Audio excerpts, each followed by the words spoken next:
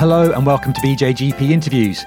My name is Ewan Lawson and I'm the editor of the BJGP. In this episode, we speak to Dr. Charlotte Archer, who is a Senior Research Associate in Primary Care Mental Health at Bristol Medical School, which is, of course, at the University of Bristol.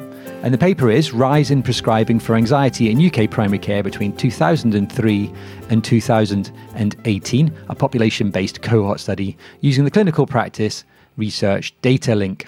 Now, we do know that previous studies have found substantial increases in the prescribing of antidepressants for any indication, but there's been a lot less known about the prescribing in and around anxiety. I started by asking Charlotte to tell us a little bit more about the background here. So anxiety can be treated with medication called anxiolytics, and one of those anxiolytics is antidepressants. And before this study, we knew that prescribing of antidepressants for depression had increased substantially over the past 2 decades. And that increase in prescribing was largely driven by an increase in long-term prescribing rather than an increase in the number of new patients starting medication. But what we didn't know is if this increase in long-term prescribing had also been seen in patients for anxiety. We also didn't know anything about prescribing of the other drugs used for anxiety, so benzodiazepines, propranolol, which is a beta blocker, antipsychotics, and anticonvulsants. So really, we wanted to understand what was happening between 2003 and 2018 in terms of these drugs for anxiety. And just to mention as well, in that time period, there was a couple of events. So in 2011, the NICE anxiety guidelines were updated to include the recommendation that antipsychotics shouldn't be prescribed.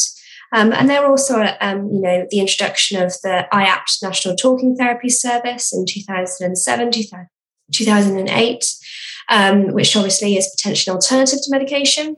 And then obviously there was the 2008 economic recession as well. So that was kind of what we knew and what we were interested in before we did the work. Yeah, lots of things to put into the mix there. So perhaps I'd get you to tell us a little bit about what you did, but we won't spend too long on the methodology, then we'll get on to what you found. Sure. So we used clinical practice research data link data, which I'm sure lots of your listeners are familiar with. So it's a kind of national data set that collects data from UK GP practices across the country. And the data that we extracted was from 127 GP practices, which were about 2.6 million patients. And so for each calendar year, we calculated how many patients had received a prescription for an anxiolytic, which we used to calculate the prevalence rate. And then we wanted to know how many patients had received a new prescription of an anxiolytic, which we used to calculate the incidence rate. And we did this for any anxiolytic, and then for each drug class, so antidepressants, benzodiazepines, beta blockers, anticonvulsants, and antipsychotics. And then we looked at, in terms of those new prescriptions, how long were those patients taking those drugs for, so the duration. And we did this also for age and for gender as well. So how did trends differ for men and women and younger and older patients? Cool. So tell us what you found, Charlotte. So what we found between 2003 and 2018 is that prescribing of any anxiolytic medication increased really quite substantially. So in 2003, the prevalence rate was 25.0 per 1,000 person years at risk.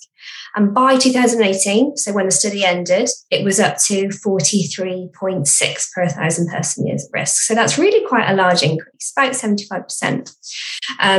We also saw increases in the prescribing of other drug classes, so antidepressants, prescribing of propranolol nearly doubled over the study period. And we also saw increases in prescribing of antipsychotics and anticonvulsants, although they were prescribed less frequently. The only exception to this increase was prescribing of benzodiazepines, which were pretty steady across that 16-year period.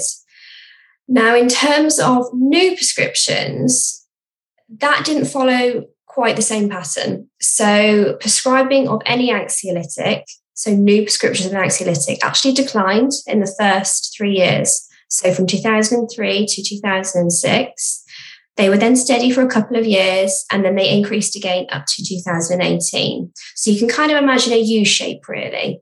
And that was primarily driven by prescribing of antidepressants, which we would expect because, antidepressants are the main medication used for anxiety.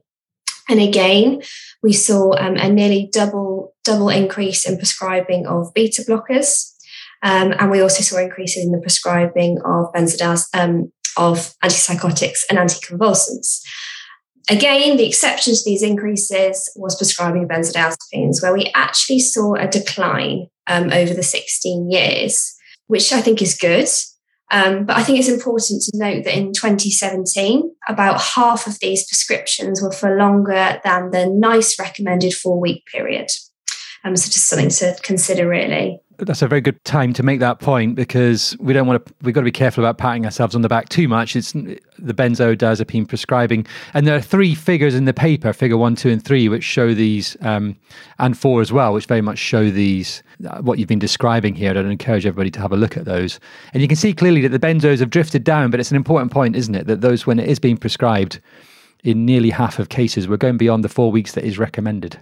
Yeah, definitely. And so whilst there's definitely greater awareness of perhaps some of the dangers associated with benzodiazepines, perhaps with dependency and, a move away from prescribing this, certainly half of these prescriptions up to the 2017 year were being prescribed longer than that 4-week period. Yeah, it's really interesting looking at the graphs as well. And certainly there's that dip on that from 2003 for a few years in the incidence ones, but if you look at the prevalence graph, it really looks quite level until you get to about 2008-9, which is obviously was the financial crisis at that point, and then it starts to tip up. And we obviously can't apportion any causation there whatsoever. But there's some intriguing areas here. What do you think there's quite a lot of findings here. Tell us a little bit about what you think unpick some of this for us, because there are some things we can infer and some things we need to be very careful about inferring from this study. If we think about that kind of U shape with the decline and then it coming back up, what we know from other research is that this very closely mirrors what was happening in primary care in terms of trends in anxiety diagnoses. And we know from some qualitative interviews that GPs are much more likely to prescribe an anxiolytic medication when a patient has a diagnosis of anxiety. And that makes sense, I think, doesn't it? In terms of that decline, I think there's some evidence to suggest GPs might have been reluctant to formally label patients with a diagnosis of anxiety. And there's some work that suggests there was a preference to using symptom codes. But obviously that doesn't account for what happened from 2008 onwards. And I think, it's important to acknowledge that around this time there was the economic recession. And we know that recessions can have an impact on people's mental health. And I think it's important to comment on that. But also, perhaps towards the later years, there has been an increase in wider public health campaigns around mental health.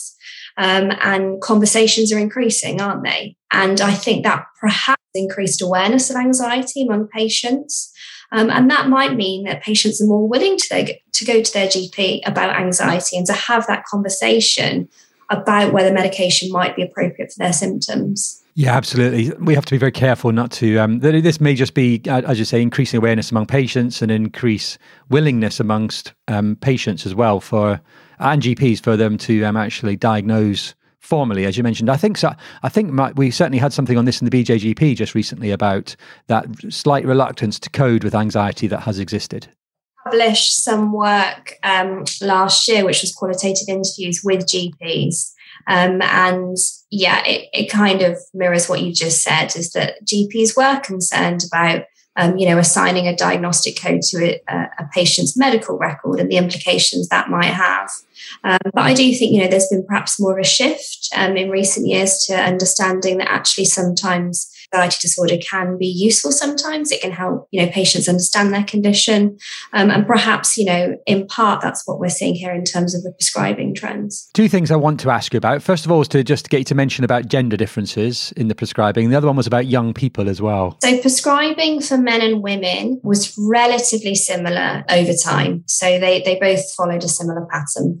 But what we found is that prescribing was roughly double that in women compared to, for any anxiolytic and then for each drug class. In terms of what was happening by age group, what we saw was that prescribing in young adults increased really quite substantially in later years of the study period. And just to kind of give you an indication, really, for any anxiolytic, so for a new anxiolytic medication, in about 2013, the incidence rate was 13.6 per 1,000 person years at risk. Across the following 5 years, up to 2018, it doubled to 26.3 per 1,000 person years at risk. So that's actually a really large increase over quite a short period of time. And what's perhaps slightly concerning is that we saw this increase in prescribing for every drug class, and that includes prescribing of benzodiazepines. So more and more young adults are being prescribed benzodiazepines. And when I say young adults, I mean for this study, that was those aged 18 to 34. Oh, that's really interesting. So let's just look to the future a little bit. Where do you think we need to go with this next, Charlotte? What do you think needs to be looked at next? What areas do we particularly need to find out more about or work on developing? Recent increases in prescribing, particularly in young adults, can reflect lots of different things. So I think GPs are probably getting better at identifying anxiety, and there's increased awareness of anxiety within society, and therefore patients are more willing to go to their GP and have that conversation. And I think that's really good. However, I think there's a bit of a problem here in terms of some of this prescribing as well. So, for example, some of this prescribing isn't based on robust evidence of effectiveness. So thinking here in terms of beta blockers. So they're not recommended in the NICE guidelines. They're not mentioned at all. So there's no clinical guidance for when and how GPs should be using them for anxiety. Also thinking about prescribing of antipsychotics. So again, NICE guidelines recommend that they shouldn't be used for generalized anxiety disorder. That was brought in 2011. And actually prescribing slightly increased in terms of antipsychotics after that year. So in terms of taking this work forward and research, I think there's a real need to understand when and why GPs are prescribing these medications for anxiety. And particularly thinking about that, the benzodiazepine increase in young adults as well. I think that's something that needs to be explored further. Is it that young adults, we need to widen the treatment choice for young adults? There's just not enough available options to them. Charlotte, that's an incredibly useful paper, and there's so much to pick over here and to think about in terms of how we practice.